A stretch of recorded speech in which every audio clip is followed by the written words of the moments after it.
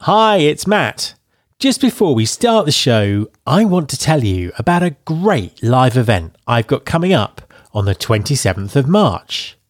To celebrate 600 episodes of Recruiting Future, I'm going to be hosting a live Ask Me Anything webinar. This is your chance to pick my brain on anything you like, including market trends and predictions, the impact of AI on recruiting, skills-based hiring, the changing role of recruiters, podcasting tips, or even my favourite Scottish tourist destinations and whiskies. Literally, ask me anything. I'll also be joined by some surprise special guests who'll be adding their perspectives to the conversation. You can sign up now by going to mattalder.me/AMA. That's mattalder.me/AMA. And I really look forward to seeing you there. That web address one last time, mattalder.me/AMA. Support for this podcast is provided by SHL.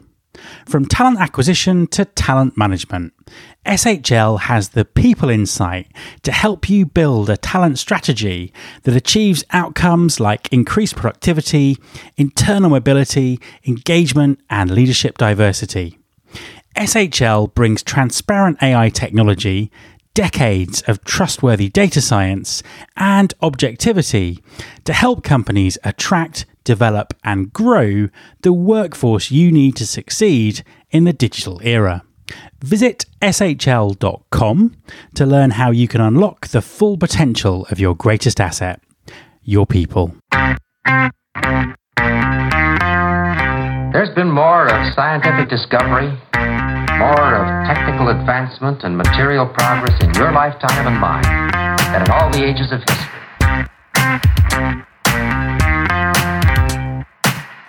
Hi everyone, this is Matt Alder. Welcome to episode 294 of the Recruiting Future podcast. One of the interesting debates of recent weeks has been whether the explosive growth in remote working will open up global pools of talent to employers in ways we've not seen before. Recruiting across borders can present a number of challenges. So, what should employers be taking into account and planning for? My guest this week is Lucy Williams, the former head of talent acquisition at Visa for Central Europe, the Middle East and Africa. Lucy has extensive experience of recruiting across several continents and has some very insightful learnings and advice to share.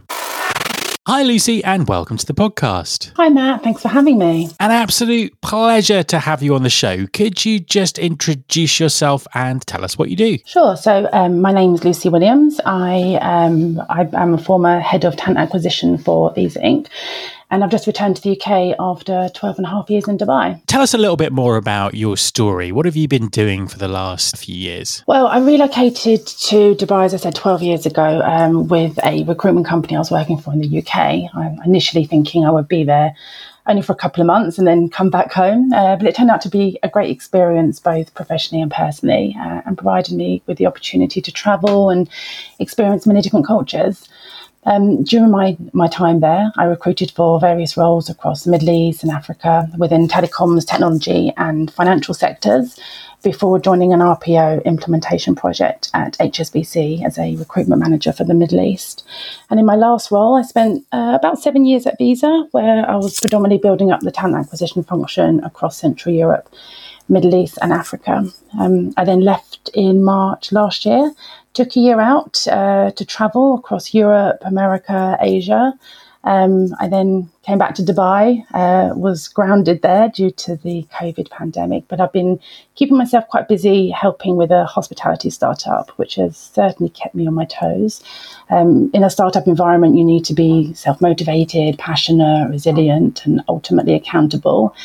And this experience has really taught me how to stay motivated in a remote setting with a team of just 3 people, which for somebody who's used to being in an office surrounded by people and thriving in that environment, it's been quite a nice new experience for me. 2020 has been the craziest year for everyone. And on the show, we've been exploring the implications of some of the things that are happening for the long term. And one of the things that's been flagged up quite a lot is that the rise of remote working as a sort of prolonged or as a permanent thing will mean that employers are able to sort of tap into global talent markets in a way that they've not been able to do before when they were sort of tied to offices and that kind of thing.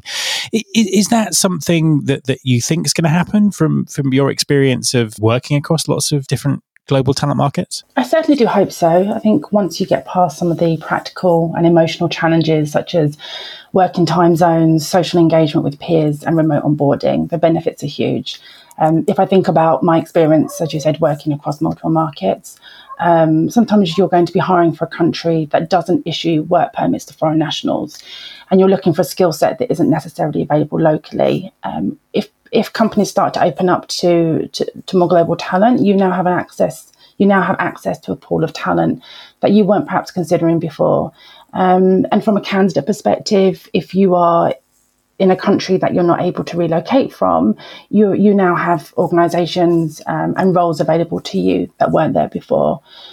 That said, I think we all need to be mindful of the impact that remote working may have on some people. It isn't for everybody and it doesn't work for all roles. Remote working isn't new, but the current employment situation has resulted in a lot of companies finally realising that people can be productive without micromanagement, and flexible working arrangements are now on the agenda.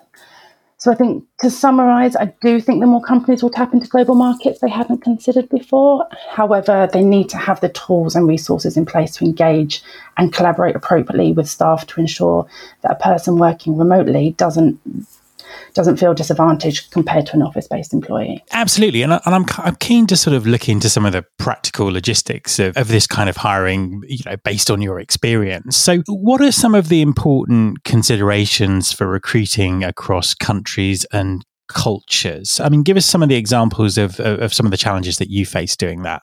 Yeah, quite a few. I think, first of all, you have to be aware of the specific nuances, the labour laws, and also the candidate expectations for each country that you're recruiting for, and not assume that every country operates in the same way, or even that every continent operates in the same way.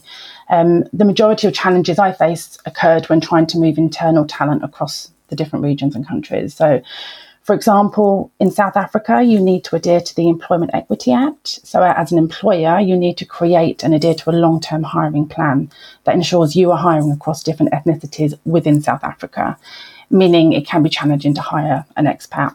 Generally, you will need to get work permits for foreign nationals in a lot of these countries. There can always be a way around this, but the focus should really be on hiring local talent. And when doing this, you really need to understand candidate expectations locally. So if I give you an example, in Nigeria, a lot of companies will offer a low basic salary, but high cash benefits. In some cases, the benefits will make up 90% of the total salary, which then gives the employee a higher net income, as not all benefits are taxable. So if you are looking to offer a package that is made up predominantly of base salary, you need to do a net comparison of earnings instead of a gross comparison, which we found at first a little challenging because we've always put together a TGC which comprised mainly of base salary. And when you're offering a candidate there, they're always going to look at what the net is, not just what the total salary is. So I can imagine that working with hiring managers while recruiting people to work for them in other countries is also a big challenge. How did you manage their expectations around that? And what advice would you give to employers who are in the same circumstance? Well, I think working for a global company, I often worked with hiring managers who weren't familiar with the regions. So you could be dealing with a function lead based in America, for example, who would assume that hiring practices were the same as that in their own country, which is fair. So to manage their expectations, I'd always ensure that they were made aware of any challenges and any diversity needs as early as possible. So ideally before the job briefing. If not possible, then we'd always have that conversation during the job briefing and when putting together the sourcing strategy, so there weren't any surprises down the line. And as I said before, I think the challenge is some hiring managers come with candidates in mind. They might have somebody internally that they want to move, and it's not always possible. So always have that conversation as soon as possible. My advice to any organisation looking to expand into a new market would be to really take the time to research the hiring practices and connect with recruiters on the ground to learn about any nuances prior to finalising any kind of plans. And also make sure that you have a budget in place for sourcing talent in locations where traditional methods might not be viable. I think this is also essential, having the budget there. Can you expand on that a bit in terms of what you mean by traditional methods not being viable? We would generally look for talent across your traditional job boards such as LinkedIn, Indeed, etc., whereas they're not always utilised or even available in some of these countries. So for me, I'd always budget for agency spend in some of these countries. So, for example, we were hiring 3 people in Côte d'Ivoire. We only had an office of 2 people, so I knew that referrals weren't going to be an option for us. Job boards weren't really utilised there. So my money was best spent using an agency in market who understood the fintech industry. So I always made sure when we're doing the workforce planning, when I knew where the roles were coming, is just making sure that there's budget there. Or if I'm using a job board that isn't part of our PSL, obviously that you're going to have to pay per post. So that's what I mean by that. Tell us about some of the things that you've learned from working across different countries. Yeah, I think, I've been quite fortunate. My previous roles have enabled me to travel to countries across Middle East, Africa and Asia. And it's really given me a deeper understanding and respect for different cultures that I perhaps didn't have before. I was once asked to work on a short project in Iran, which meant travelling and staying there alone, something I was quite apprehensive about to start with. But when I got there, I was blown away by how welcoming the locals were. I had all these preconceived ideas, all these fears, but it turned out to be a great experience. And it really pushed me out of my comfort zone and taught me to embrace the unknown, which has really helped when travelling and obviously hiring different nationalities and cultures and having a better understanding of them. It really helps you connect with candidates from different areas. So from the perspective of employer branding, this has always been a bit of a challenge and a bit of a debate about how that works across sort of multiple countries and multiple geographies. How should employers be thinking about their employer brand strategies in this global context? I think you need to look at the market that you're targeting, whether that is you are looking to expand in a specific country or whether you're looking to hire from a specific country. The approach of having one career page doesn't really work in these markets. People want to see people that look like them. They want to see their cultures present. They want to see that companies are really embracing inclusion and diversity. So I would always say, do the research, connect with organisations that can help you get an understanding of your brand awareness in that market, and build a strategy around that. Don't assume that people understand who your company is and what you do. Make sure that you have specific career pages or a website that caters for different markets and different cultures. So I would say make sure that whoever you're marketing to, that you've actually done the research to understand what people want to see and what they expect from organisations. What role does technology play in this? Are there any sort of key differences or considerations across different geographies that people should be thinking about? Absolutely, especially job boards. I think it's fair to say that the majority of recruiters rely on LinkedIn to source a lot of their talent. However, in the Middle East and Africa, there is a low usage of this as a hiring tool. And in Russia, LinkedIn is actually banned. So you really need to get creative as you're working with some of the developing markets who are, whilst they're making great strides when it comes to technology, they're not necessarily as advanced as the Western world. So really ensure that you have a good employee referral scheme in place. And as I said before, make sure that you've built a really strong employer brand in that market, so that people are actually driven to your own career page and you're not just focusing on passive candidates.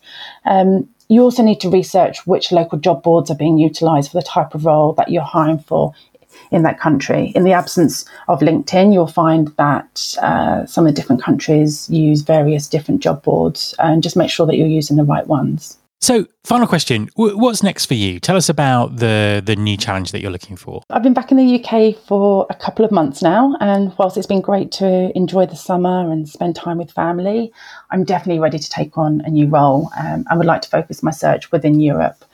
For my next role, I'm eager to join a progressive organisation where I can embrace diversity and use the skills that I've learnt to further develop a talent acquisition function. An inclusive company culture is also very important to me, so I'm looking to join a company that demonstrates this, shares my passion for developing people, and ultimately recognises talent acquisition as an integral part of the business. Lucy, thank you very much for talking to me. Thank you, Matt. It's a pleasure. My thanks to Lucy Williams. You can subscribe to this podcast in Apple Podcasts, on Spotify, or via your podcasting app of choice. Please also follow us on Instagram. You can find the show by searching for Recruiting Future. You can search through all the past episodes at www.recruitingfuture.com. On that site, you can also subscribe to the mailing list to get the inside track about everything that's coming up on the podcast. Thanks very much for listening. I'll be back next time, and I hope you'll join me.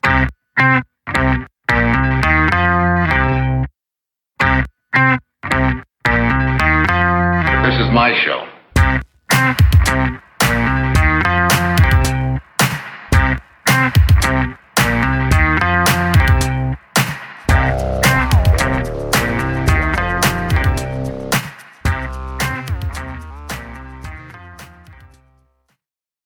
Do you love news about LinkedIn, Indeed, Google, and just about every other recruitment tech company out there? Hell yeah.